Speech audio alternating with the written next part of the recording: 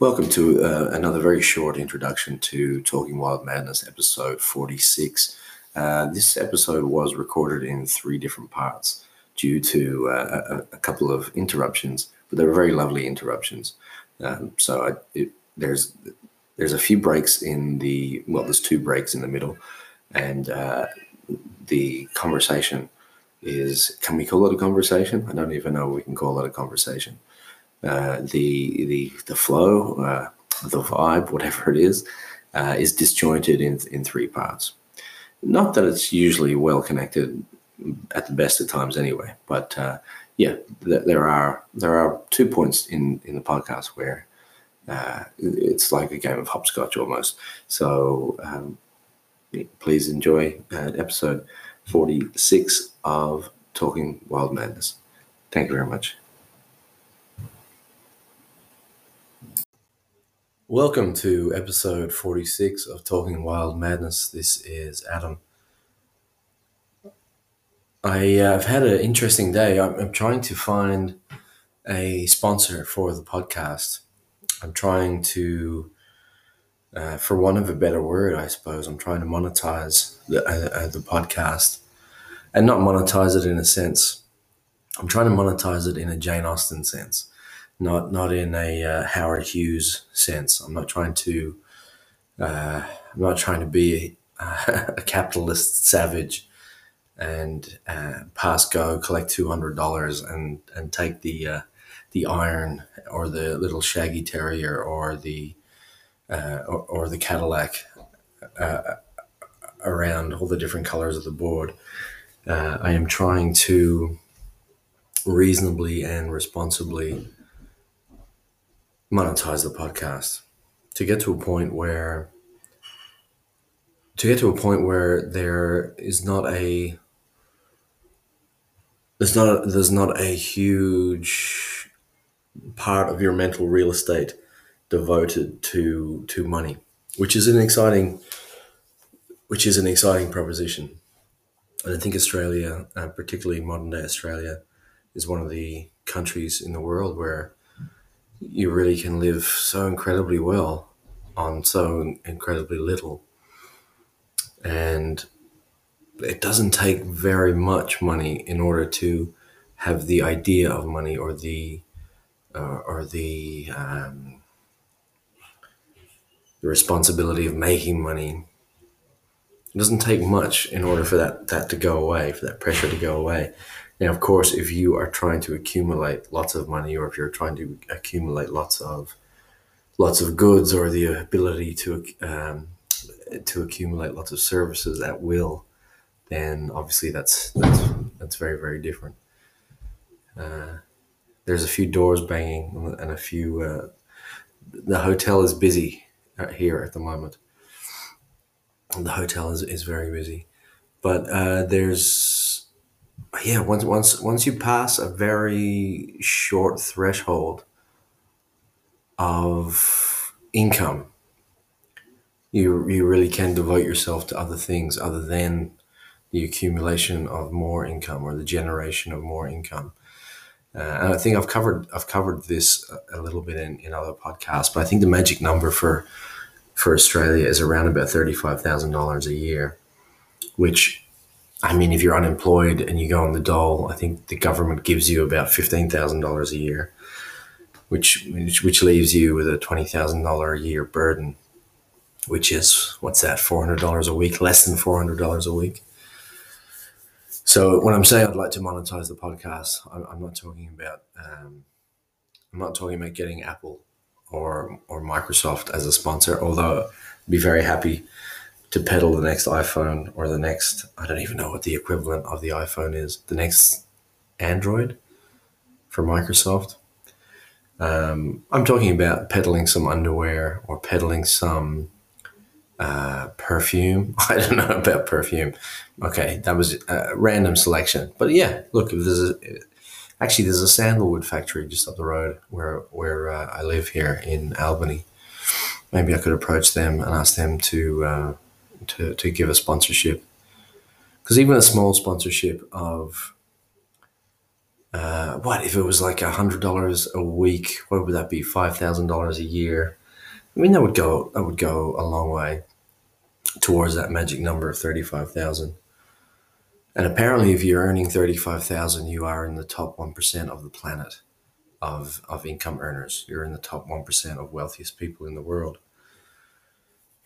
which is quite remarkable. Really is quite remarkable. And apparently, we're lifting. Is it 25,000 people a day, or is it 250,000 people a day out of poverty? And we've been doing that over the last 4 or 5 decades, apparently. Obviously, there's a few numbers there that need to be checked. Um, but it is a frightening and comforting statistic to know that if you can earn $35,000 a year in Australia, then you are not only in the top 1% of the world, but you're also in the top 1% historically of the most well off people that ever walked the earth. Now, if you can cover I suppose your biggest bill or your biggest outlay a week is your accommodation, is your dwelling place. I think the average rent where I am here is about $300 a week, which is $15,000 a year. Uh, and the average mortgage, I don't know. I would imagine it would be something similar, maybe a little tiny bit more, but it wouldn't be that much more. And once you have that covered, then all that's really left for physical survival would be food, would be bills, would be a working car if you needed to get around, which obviously most people do, particularly in rural Australia or rural America or rural Canada or rural Mexico or rural wherever. But once that outlay of dwelling, of power, electricity, etc., fuel and a car, and then food. We talked about food on the podcast before. I mean, you really can live as a single human being. You literally can live on $20 a week in Australia if you know how to cook, know how to bulk cook, and don't mind going without a little bit. And of course, if you go without a little bit, and I don't mean going hungry, I just mean going without the steak pavois, and going without the linguine and clams, and going without the triple roast chicken wrapped in bacon, stuffed with hazelnuts, thyme, and linseed oil, and there are many other food options. But I think people have become so sophisticated when it comes to food that there's almost an expectation that every single meal has to be a borderline gourmet experience, a borderline pornographic gourmet experience of luxury and color and cream and salt and spice and produce. Where the norm has shifted so far along the spectrum. There's so much pressure on people to eat. There's so much, yeah, such an incredible array of food. I even think the notion of the 3 meals a day. I think that's an outdated. I think that's a con. I think that's a marketing con. I think that's when you go into a bar and order a Guinness. If you've never ordered a Guinness or you don't know what Guinness is, it's an Irish stout, and it's creamy. It's one of the first creamy beers that was ever mass produced. And if you go into a bar and order a Guinness, they'll pour the beer 3/4 way up the pint glass, and then they'll stop pouring, and then they'll let it sit for 30 seconds to 60 seconds, depending on how much gas is in the keg and how much gas is in the line and how old the keg is and all the rest of it. And then they'll 30 to 60 seconds later, they'll top up the remaining 1/4 of the glass. And that puts in the mind of the person ordering that this is a very special occasion, that this is something we are waiting for. That this Guinness is not like the lager or the draft or the whatever on the other taps. This is a very special drink. Similarly to champagne. I think champagne is probably the most incredible marketed product in the history of the planet, other than perhaps fake boobs and makeup for women. I think champagne is probably has pulled the wool over more people in the history of the planet, where it has become the drink for celebration. It has become the comforting accompaniment to achievement or relief or general happiness or the reaching of milestones. And why? Because it's bubbly and it makes a popping sound when you open it up. Terrific, terrific marketing. And in the same way, Guinness does exactly the same thing with its 3/4 pour, and then you have to wait, and you have to wait for it, and you watch the caramel cloudy color of that pint, that 3/4 pint, and it has to settle and turn black and angelic white, and then the bar person tops it up. The barman tops it up for the rest, and then you have to wait for it to settle again, and then you get into it. I remember being at home in Ireland, and on very, very busy days, like say New Year's Eve or Christmas Eve, or you might be at the pub where there's a christening on, and everyone was drinking Guinness. I don't know if that's the same now, but back this would have been back in the in the mid '80s or the early '90s. The last time I was back there.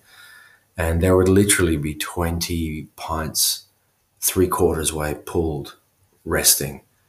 And then it would get topped up again once it was ready to go. Now, if you've ever had a Guinness that hasn't been settled 3/4 of the way and then topped up 1/4 of the way, it tastes exactly the same. It tastes exactly the same. And it's probably one of the last sacred cows that you can't mess with. And if you go into a bar, if you go into an Irish pub now, and if you order a Guinness, and if you say to the person behind the bar, just pour it straight up. I don't want to wait for it. Just pour it straight up. You will actually get a physical recoil from that person. You will actually, the marketing is so intensely entrenched in both the consumer and the purveyor of the drink.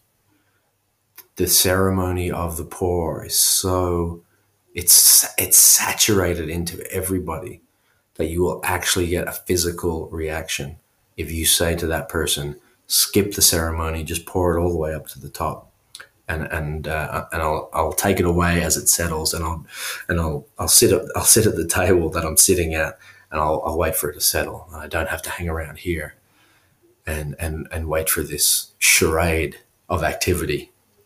I'm already on board. I already love it. It's gorgeous. It's creamy.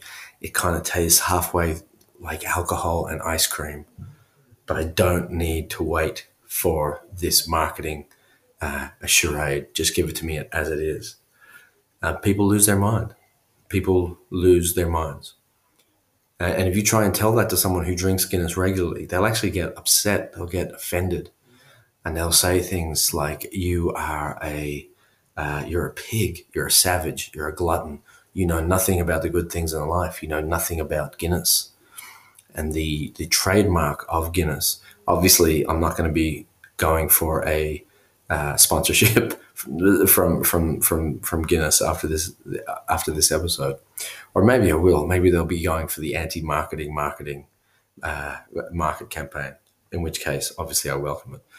And I'd be happy to get paid in Guinness, and I'd be happy to wait for it to settle as well, if that was a condition of the payment. But it is very interesting what is deemed to be very important, what is deemed to be sacred, and even sacred in a secular sense. And I think waiting for a Guinness to pour is secularly sacred, if secularly is a correct word. Yeah, it's interesting what comforts people, and there's probably a sense of sophistication that someone has once they believe that the ritual that they are following is true. So for someone to slide up to the bar and know that a Guinness has to settle for a minute, there's a sense of being an insider with that information. And if you've ever been in a bar where someone has ordered a Guinness for the first time, or if someone has been on, like, say, a first date and they're ordering a Guinness for someone else who drinks Guinness and they didn't know, they've never ordered a Guinness before, and they order a drink for themselves and they order a Guinness for their for their insignificant other, maybe their significant other one day. You can see you can almost see an emperor's new clothes situation come over their eyes, where they might order a glass of wine and a pint of Guinness. The bar person will pour the glass of wine, give it over to the person ordering, and then they will say, your Guinness will be ready soon. And that person doesn't really know what to do if they haven't been indoctrinated, if they haven't been blooded into the reality of Guinness and the marketing campaign behind it. And that person will come back to the table with their glass of wine and they'll say, I'm not really sure what's happening. I think this Guinness is coming, but I'm not really sure. And they're literally, there's an element of the small child pointing at the naked emperor riding the horse saying, that guy's not wearing any clothes. That guy's wearing nothing.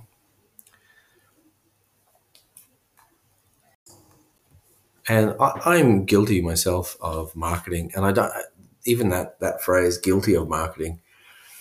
I was just watching a interview with Marlon Brando from, I don't know, the '90s.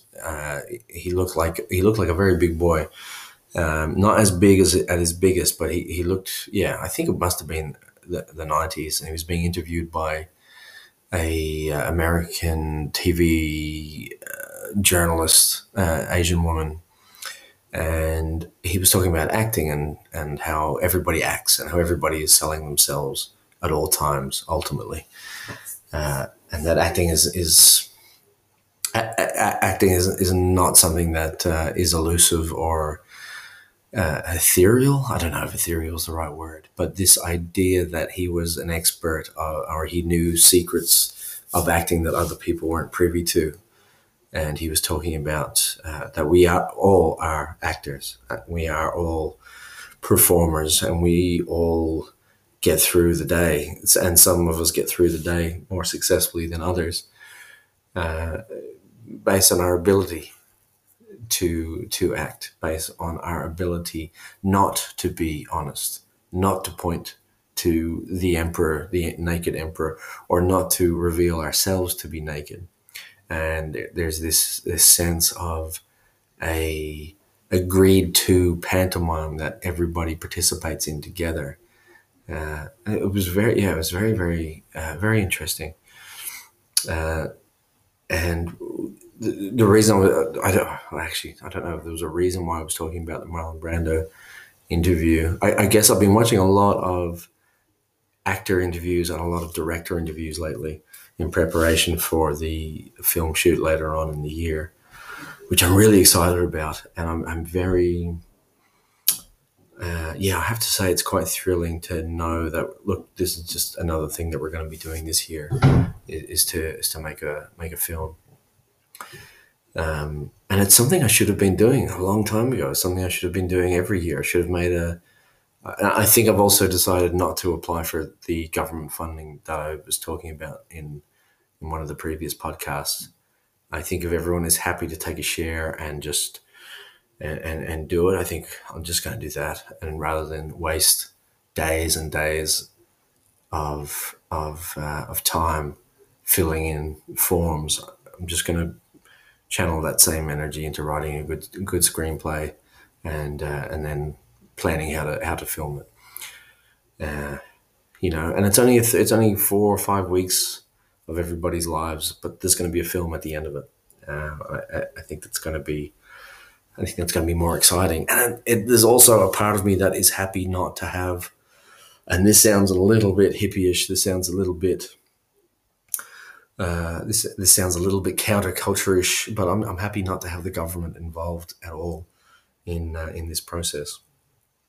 And I'm happy not to open the door to invite the government into that process. Happy just to do it.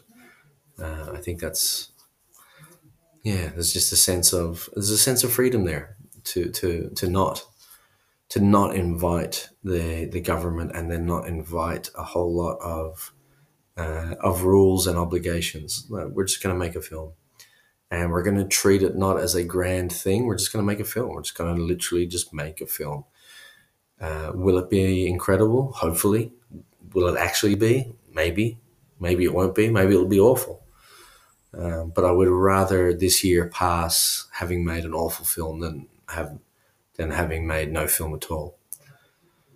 So with that spirit, with that spirit, I'd be going forward with that.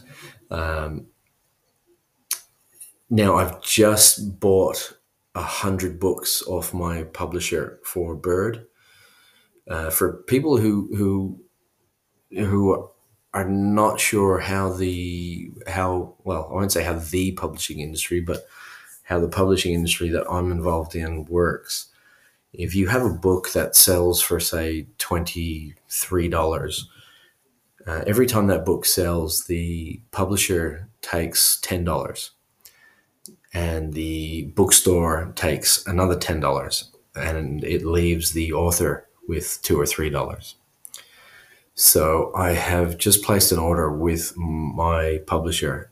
I'm on the south coast of Western Australia in a small town called Albany, and my publisher is in New South Wales, which is on the opposite side of the country, in a town. Where are they? I think they're just out of Sydney. Is it Newcastle? No, I don't think it's Newcastle, but it's the equivalent of probably, I don't know, New York to Los Angeles. Like it's 3,500 miles away or 3,500 kilometers away. It's basically another planet away. So I've ordered 100 books to get shipped over this week, and I suppose we're talking about marketing. I suppose we're talking about pulling that pint of Guinness. We're talking about popping the champagne cork.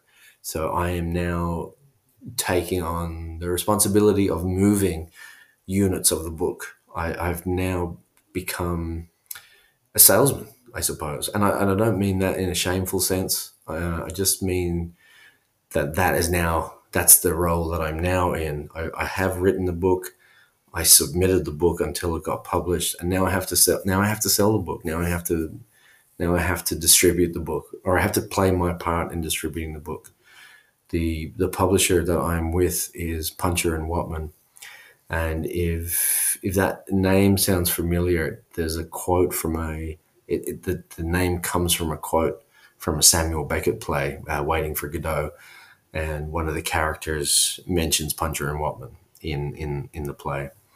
They're a terrific publisher, but they're a small publisher, so they haven't got an army of people to push and peddle the books that they publish.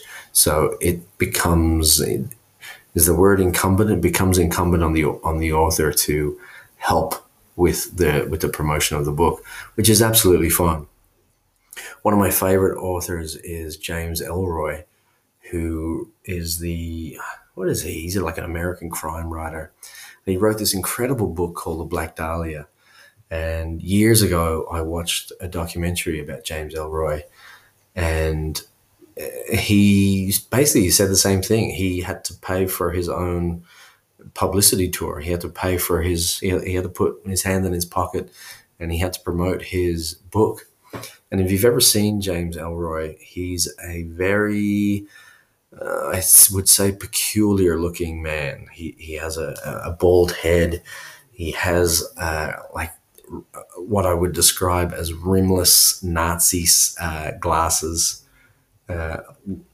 with wire frames. Yeah. Well, sorry, rimless frames, no frames, and wire arms, and he has like these duck lips, and his head is completely bald. Yeah, he looks like an insane scientist doing very weird and unethical experiments. And one of his first books was the Black Dahlia. Maybe that was his first book. And if you haven't read the Black Dahlia, I'm not a like a genre fiction reader at all. So I don't read a hell of a lot of crime fiction. But I picked up the Black Dahlia from the library maybe 10 years ago, maybe even more than 10 years ago. And I didn't know who James Ellroy was. And the book looked like it was an old book. It looked like it was printed, you know, in the 60s or the 70s. Like it looked old. And the picture on the back had, I remember the whole book was purple. And there was a picture in the front of the cover, and that was very dark. And it was a picture of a woman who looked like she was either asleep or looked like she was dead. And this was obviously the Black Dahlia. And on the back was this peculiar photo of James Ellroy. And there he was. And he was dressed, he had a suit jacket on. He was completely bald. He had his insane rimless Nazi scientist circular spectacles on. And he had a bow tie with a tight button-up shirt. And he literally looked like something out of the 30s or the 40s. And as I didn't know who he was, I thought I was reading a book that was written 50, 60 years ago. And of course, I since found out that no, this guy's very much alive. This guy came to fame in the 80s or 1980s, 1990s. And the Black Dahlia was one of, it really is, it's like without getting too crazy on James Ellroy, it really is it's a masterpiece. I really think it's the writing in it is very, very good. It's so damn good. But he had to put his hand in his pocket and he had to market himself. He had to pour the Guinness of his own reality 3/4 way, and he had to wait for 30 to 60 seconds, and then he had to top it up. And he did a fucking damn good job, I have to say. I haven't read too many more of his books. The film LA Confidential was based on his book, I think of the same name, and the only other book of his that I read was called My Dark Places, which was an autobiography of his childhood, and one of the most disturbing. I mean, it almost trots into Edgar Allan Poe territory. One of the most disturbing parts of his childhood was that he had an argument with his mother when he was 8 years old or 9 years old. And from memory, he either prayed to God or he prayed to Satan to kill his mother, to have his mother killed. And the next week, his mother was murdered. And this is something that this poor bastard has had to carry around with him for the rest of his life. But it made him one hell of an author, whether he was carrying it around well or whether he was carrying it around not, and whatever value you give on being a good author. An absolutely terrifying setup for life. But the Black Dahlia, I recommend it. If I can't find a sponsorship, I was actually thinking of doing free sponsorships for the podcast, doing sponsorships for either books that I've read and enjoyed, or I was thinking maybe of doing free sponsorships for the homeless swag company who are in Melbourne. I think we talked about that in a couple of podcasts ago. Where you can buy a backpack swag for a homeless person for, I think, about $150. and yeah, they're able to, weighs 3 kilos. They're able to walk around with it during the day, and they can just roll it out at night, and restore a little bit of dignity, have a bit of safety, have a bit of warmth and comfort, and make that rough journey, make that rough trot a little bit less insane. So we'll see how we go. We'll see how we go with the sponsorship. Obviously, if there's anybody out there that would like to sponsor the podcast, and it doesn't have to be for $100 a week. It literally can be for $1 a week. It would just be nice to. It'd be nice to do something for. It'd be just nice to participate in that reality. So maybe starting from the next podcast, I might, yeah, why don't we do that? Why don't we do, until we get a paid sponsorship, let's do free charity sponsorships. So instead, actually, okay, here we go. So instead of asking for people to contact if they want to sponsor the podcast, which of course you're more than welcome to, if you have a good charity organization, or a good anything that's worthwhile. Maybe you've put it together a festival that you'd like to advertise. Maybe you have, I don't know, maybe you have online yoga classes that you would like to promote for people with back injuries, or yoga for the elderly online, or whatever it happens to be. Get in touch, and until we get a paid sponsorship, I think that might be a nice thing to do. Is to do is to do some free sponsors. It would be interesting if we started doing free sponsors for companies who are doing good things, and then we got asked to stop by those companies. I don't think that'll happen though. But it'd be an interesting way to go about it anyway. So we'll see how we go.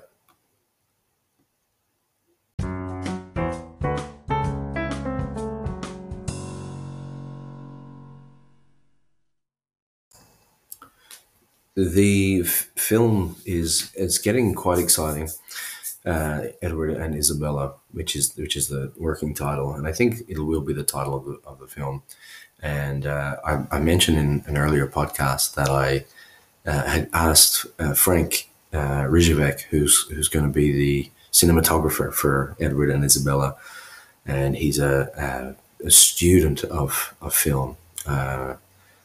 And I asked him to put a few of his favorite foreign films, because the man watches more foreign films than mainstream films.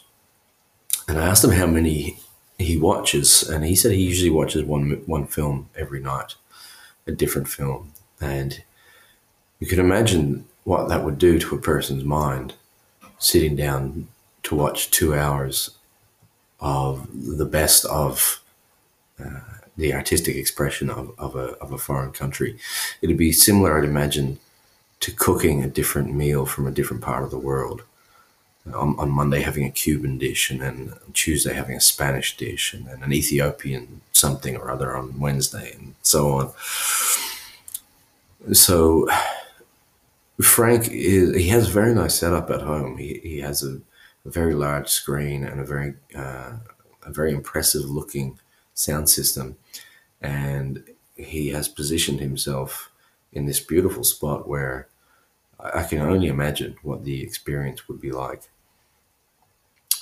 And he has just given me a list of 5 films that I have to pick them up today. It's four in the morning at the moment. I have to pick these up later on today. And the list is the film. He's put 5 on there. Burning by Lee Chang-dong, which I can only imagine is an Asian filmmaker, probably from China. But yeah, my Mandarin is a bit sketchy, so could be from anywhere in Southeast Asia. We'll find out. We'll do a bit of research. Second one is Funny Games by Michael Haneke. Might be Dutch film, perhaps. Lil Quin Quin by Bruno Dumont. So, could be French. Lorna's Silence by the Dardenne brothers. They could be French too, couldn't they? And the last one is Nostro Tiempo Nostro Tiempo by Carlos Regadas. So I'm assuming, in my folksy racism, I'm assuming that is Mexican or Argentinian, or we'll just say South American, and then we will we'll figure it out from there. And then he's also said another time I can give you some work by Claire Dennis, Beau Travail, White Material. So that might be, are they two separate films by Claire Dennis? That'd be interesting. I think that might be the only woman on there that he's put. I love Sofia Coppola's movies. Well, I say movies. I've only watched one of her films, the one with Lost in Translation. Such an incredible film. That's pretty rare.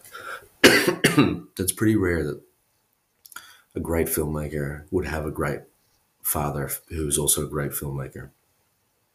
Although I suppose it's the same. If your dad's a tow truck driver, the chances of you being a tow truck driver are pretty good as well. And if your father's a surgeon, chances are you're going to be doing something. You're going to be doing something in the medical field, whether you like it or not. At the very least, a janitor in the hospital.